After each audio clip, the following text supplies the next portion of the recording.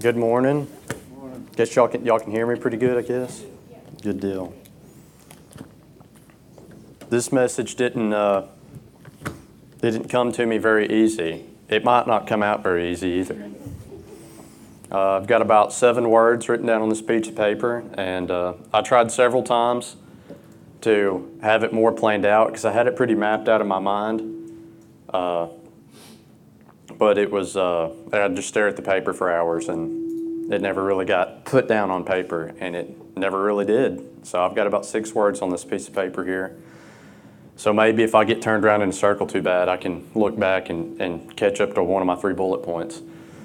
But I was thinking, and I was just talking in general, thinking, this is just me kind of thinking out loud, this is just my opinion. Sometimes we come to church, and I think that we expect the pastor or the preacher to reveal something to us. And if he does that, then we will act different. That's just my 2 cents, that sometimes we come to church and we're like, if Darvin would step up his game and really preach some fire, then I would live different.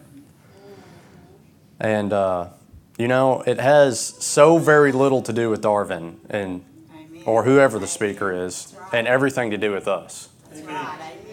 That no matter how good of a job Darvin does, or any other pastor, preacher, whatever, no matter what they do, or even what the Holy Spirit does, if the Holy Spirit's convicting you, it's still on you. You can have all the conviction in the world, but if you're not doing something, if you refuse to be obedient to what God's telling you to do, then it don't do any good.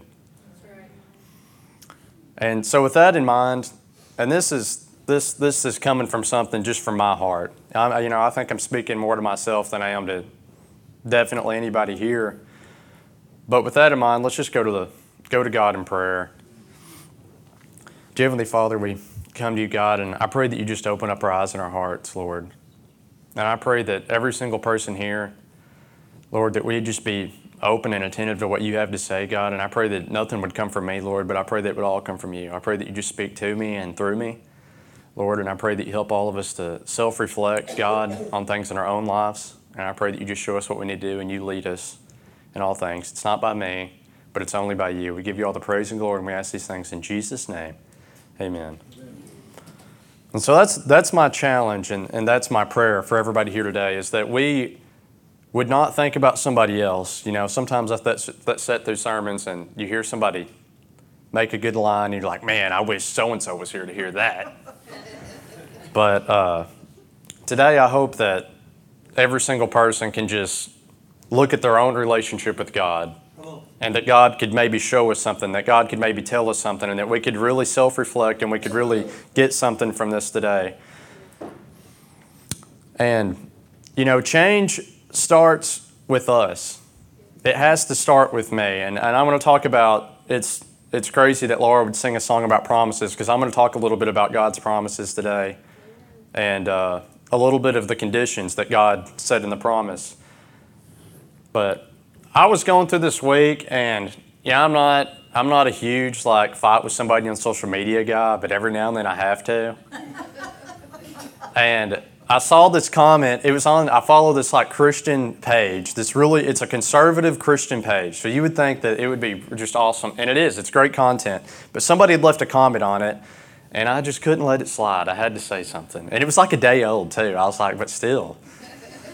And it was a comment about some of the executive orders that Joe had passed, and one of them was concerning men dressed up like girls playing women's sports, something like that. And somebody had left a comment on it, and they said, God actually rejoices every time a child finds their true identity. And I was like, and it had a bunch of likes too. That was my problem. If nobody had liked it, I wouldn't have really cared. But it had a bunch of likes. And so I was like, So I said my 2 cents, and they responded back, and I responded back, and we went back and forth, and we just had a blatant disagreement on what the Bible meant. And it turns out they were actually a pastor, so they knew a lot more about me than the Bible, I'm sure. But it was it was just really discouraging to me. So I was like, I mean, this person is a pastor. Like in their bio, they're a pastor. And they weren't just advocating for one thing. Once we really got into it, it was all of it. I mean, they were saying all those acronyms, LGBTQ plus QRS TV, ABC, WX, Y, and Z. It was the whole 9 yards. And a lot of it was talking over my head. So I got to where I was just doing nothing but posting scripture because I did not understand what they were saying. And they were talking in third person, and it was really confusing. It was really interesting. But I said all that to say this, and this is something that God's showing me in my own life. As a culture and as a people, we just have no hate for sin. And hate is a word that, man, we don't even want that in our culture anymore. Like, that's a terrible word. Like, you are a judgmental, terrible person, probably racist, if you ever say the word hate. Like, that's what society tells us. Hate, there already is so much hate. And I'm like, no, there's not any for sin. And when I read the Bible and you read some of the things that Jesus said, I mean, you're not going to slip in through heaven sinning every day. That's right. God said there'd be no sin in heaven. There's going to be that's the big deal with heaven. That's what makes it special, is there's not sin there. And it's going to be really hard for a Christian to make it to heaven sinning every single day. And I'm not trying to, I understand this is not going to be some hoop and hollering message. And I'm not trying to say that God don't have grace and God don't have mercy. God's got so much grace and so much mercy. Words cannot even put it into perspective. But I've just noticed in my own life, and I just hear God whispering things to me, and He's like, man, you need to hate sin more. Amen. Amen. And that's my thought. That was really all I had to go on. That's all I really have wrote down is, man, we need to hate sin more. And I wrote down just a couple questions. If you hate something, do you ever tolerate it?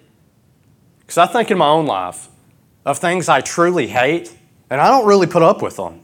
Not a whole lot. It might happen every now and then, but I'm upset about it. Usually leads to sin because I hate it so much. And if we hate something, we shouldn't tolerate it. And what am I saying? I'm not saying that Christians should blow up abortion clinics or something like that. I'm not trying to say that at all.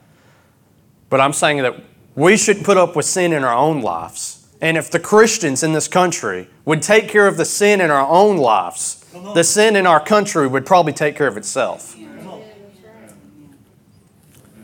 And we tolerate it. We vote for it. We support it with subscriptions.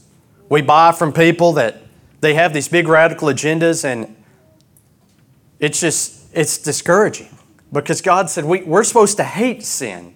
We're supposed to hate it. And Jesus, in the beginning of Jesus' ministry, and I'm coming from Matthew here, you see that Jesus is baptized, and then you say that Jesus is tempted by Satan, and then he stays in this small town. And then in Matthew 4:17 it says this, from there on, Jesus began to preach, repent, for the kingdom of heaven is near. And that would be the baseline for Jesus' ministry. That's what he went around saying to everyone. Repent, for the kingdom of heaven is near. Repent, for the kingdom of heaven is near. If it was near then, it must be really near now. Amen. The Bible says in James, this life is like a vapor. It's here today and it's gone tomorrow. And I think so many times, and sometimes when I look at my own life, it seems like I just tolerated sin in my own life. And sometimes as Christians, I think we just tolerate it because we think we're going to be able to take care of it down the road. But tomorrow is never promised. I mean, we could walk out that door and walk into eternity. That's right. And to the young people that's here, man, I used to think in high school I was a pretty good person, but I had these little sin problems, and I always thought, man, when I get this age, I'll deal with them. When I get to this point in my life, I'll deal with them. When I'm out on my own, I'll deal with them. But what I've learned is if you don't deal with it when you're being convicted by it, it just grows into a bigger problem. that sin don't get any easier to deal with, that it's a constant struggle throughout your whole life. And the more that you create that habit, the more that you just tolerate sin, it just becomes a growing problem. But Jesus said, repent, for the kingdom of heaven is near. And what is repentance? Repent means to turn from your sin. To turn from your sin. And it also means to change your mind. And that was Jesus' whole ministry. It's repent. It's turn from your sin. Turn from your sin and turn to me. You know, if you're turning from your sin, that means you're not looking at it anymore. If I'm looking this way, and the Bible tells me that repentance is to turn from my sin, that's acknowledging that I'm no longer facing toward it. I'm no longer feeding it into my life, but I'm turning away from it. And I think so many times we really want to give up a sin problem. We really, truly, genuinely do. We hate this particular problem that we have in our life, and we keep doing it, It seems like we can never get a foothold on it. It seems like we can never get above it, but we're sitting there feeding it all the time. And man, I think about these kids. I think about these young people and how we just worship cell phones. We worship them. And I think about the problems I've had in my own life. And I think about how hard it is for kids now. That you can access any kind of sin you want in the entire world off of a Google search. It's just in the palm of your hand. And honestly, I don't know if parents know all that goes on TikTok and Snapchat and all. I mean, well, they're just hanging out with their buddies. Right. Yeah. The Bible says repent. We have to stop feeding. If I've got a lust problem, then I've got to stop feeding the lust problem. If I've got a drinking problem, then I got to stop driving by liquor stores. If I've got whatever kind of sin problem, I've got to quit feeding the problem. I have to turn from my sin. I have to take my focus off of this and I have to turn it elsewhere. Amen. Well, where else do you turn? Well, if you don't turn it to Jesus, then you're just going to turn into another sin problem. Colossians 3:2 says this. It says, set your minds on things above, not on earthly things. Which gets to the second half of repentance. Turn from your sin and change your mind. You see, if I turn from my sin, but my mind is still back here, then eventually I'm going to turn back this way. I can turn from my sin, but if all I can think about is sin, if all I'm putting into my mind is these sinful thoughts, if I'm not taking control of my mind, then I'm just going to turn back to this sin. Set your minds on things above, not on earthly things. And what I found in my life is that's the hardest thing to do. You know, it's easy to stop living in a sin addiction for 2 weeks, but it's really hard to completely kill one. That's what I found in my own life. Maybe it's different for all of y'all. But it's hard to change your mind because it's hard work. And you know, Jesus never said it'd be easy. And they throw around that word repent all through the Bible. You see Paul throwing around Peter and Jesus, and it was their ministry is repent, repent, repent. And you're like, man, it must be pretty easy. But it's not. It's not. It's so hard. It's so hard to change your mind. And what you got to do to change your mind is you have to have a prayer life. You have to be in the Word of God, because if you're not filling your mind with this, then you're filling it with something. And if it's not this, whatever that something is, it's probably leading back to the sin addiction. It's kind of like if you've got two faucets here and you want this water to be really hot, but one of them's blasting in cold water and this one's blasting in hot water, it's just going to be lukewarm water down here. If they're blasting in at the same flow, they're both just going to be lukewarm water. But if we shut off the water on the cold water and we just get the hot water going in, then this water is going to get pretty hot.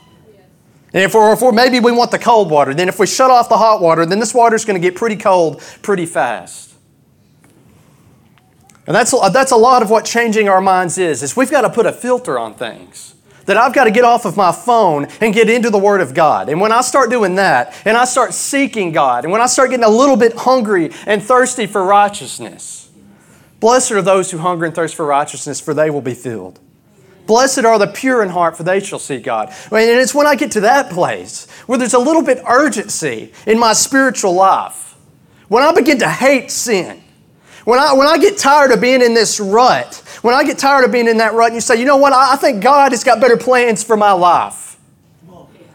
That God, would you be a light unto my feet and show me my path, that you would place my feet on a firm foundation, that I could be somebody mighty for you, that you would give me a purpose, that you would give me a path to walk in, and that I would follow you, and that I would carry my cross. When we get to that place, that I'm a little bit hungry, that I'm a little bit desperate, that I really hate sin, that I don't want to see it in any part of my life. I don't want to see it in my family's life. I don't want to see it in my friend's life. I don't want to see it in my community. I hate sin. When we get to that place, I really believe we'll start to see God's promises. Amen.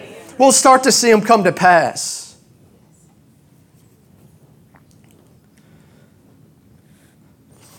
As I begin to close, no surprise, pretty short message. AJ, if you'll come. I want to go to a place in the Bible that's so familiar, and a scripture that we hear, it seems like I hear it almost every day. It seems like everybody in the whole country is sharing the scripture every day, and very familiar scripture, all of us know it. 2 Chronicles 7:14. 2 Chronicles 7:14. And if you read this whole chapter, this is where Solomon he's dedicating the temple to the Lord. And it's this really upbeat chapter. The whole thing's a really upbeat chapter. And you come down here, and starting in verse 11, the Bible says, when Solomon had finished the temple of the Lord, the royal place, and had succeeded in carrying out all that he had mind to do to the temple of the Lord in his own place, the Lord appeared to him at night and said, I've heard your prayer, and I've chosen this place for myself as a temple for sacrifices. Then in verse 13, the Bible says, when I shut up the heavens so that there is no rain, where I command the locusts to devour the land, or send a plague among my people, if my people who are called by my name will humble themselves and pray, seek my face, turn from them wicked ways, then will I hear from heaven, forgive them of their sin, and heal their land. And I think so many times we look at that promise of God. He gives 3 promises right there. He said, I will hear from heaven, promise number 1. He said, I will forgive them of their sin, promise 2. And promise number 3, I will heal their land. That's 3 of God's promises right there in that verse. But at the very beginning of the verse, he gives a very conditional if my people. And he gives 4 commands. He said, if you do these 4 things, I will do these 3 things. If my people who are called by my name will humble themselves. And you know, so much of changing our mind is I have to take my mind out of it. I have to take my ego out of it. I have to take everything that's connected to me out of it. Because if it's any part of my new mind, if there's any part of me changing my mind and it's coming from me, then it's coming from the wrong place. That I have to humble myself. That I have to acknowledge, God, I need you. God, I need you in my life. That I cannot do it. That I can't conquer the sin problem on my own. That I can't do anything without you. And we have to humble ourselves. The second thing it says is we have to pray. We have to pray. I think if God's people would humble themselves and we'd get serious about praying, we'd see a lot of things change. We'd see a lot of things in the church change. The third thing is, my people will humble themselves, and they'll pray, and turn from their sin. If we would repent, if we would just turn from our sin, if we just stop looking at all the world has to offer, if we just stop looking at all the craziness and just take our eyes off of it and our focus off of it for just 1 minute and just turn to God and just humble ourselves and pray. And the last thing he says, and seek my face. If you just be a little bit desperate, if you'll just humble yourself, if you'll just humble yourself before me and turn from your sin and seek my face, I promise you I will hear from heaven. I promise you I will forgive your sin, and I promise you I will heal your land. And I think one part of this verse that we overlook so many times, God said, if my people. He didn't say if one person would. He never said if one person would, but He said if my people. It has to be a joint effort. Amen. It has to be you doing your part and me doing my part. God said, if my people will humble themselves and pray and turn from their sin and seek my face, then I will hear from heaven. I'll forgive them of their sin and I'll heal their land. Amen. We need God today. And we need a fear of God today. You read through Proverbs and you see, all through Proverbs you see, fear the Lord. It's the beginning of wisdom and knowledge and understanding. Fear the Lord, fear the Lord, fear the Lord. And you keep seeing it all the way up until chapter 8. Chapter 8, verse 13 gives a biblical definition of what it means to fear the Lord. To fear the Lord is to hate evil. If y'all will stand. To fear the Lord is to hate evil. Every head bowed and every eye closed. Nobody looking around. I just want to close a little bit different today.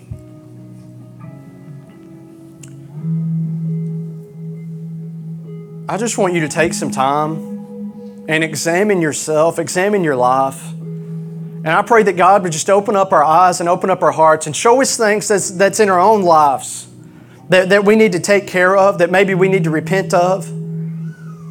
And I pray that God would just make us desperate for Him, that we would just be hungry and thirsty for Him, that we would be willing to humble ourselves, that we'd be willing to pray, that we'd be willing to seek His face, and that we would turn from our sin.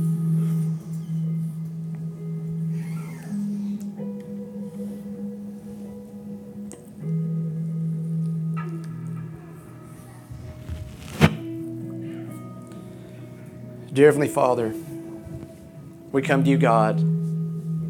Lord, and we just thank You for who You are.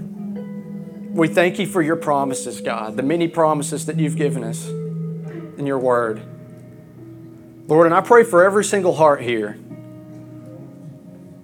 that You would just show us what we stand in need of, God, each and every one of us, God. Whether it's something that we need to repent of, God. Lord, if it's sin in our life, God, help us to hate it. Lord, help us to hate sin as a church, as individuals. God, help us to hate sin. God, help us not to tolerate it. God, Lord, help us to stand for what's right. Lord, I pray that You just put a fire in our hearts. Lord, I pray for revival for this church, God, that we would have a renewed attention to Your Word. Lord, that something would begin to stir on the inside of us, God, and that we'd be desperate for You, Lord, desperate for a touch. Lord, we thank You for who You are and what You've done for each one of us. Help us to love others. Help us to be a light in this dark world. Lord, we thank You and we love You and we ask these things in Jesus' name. Amen.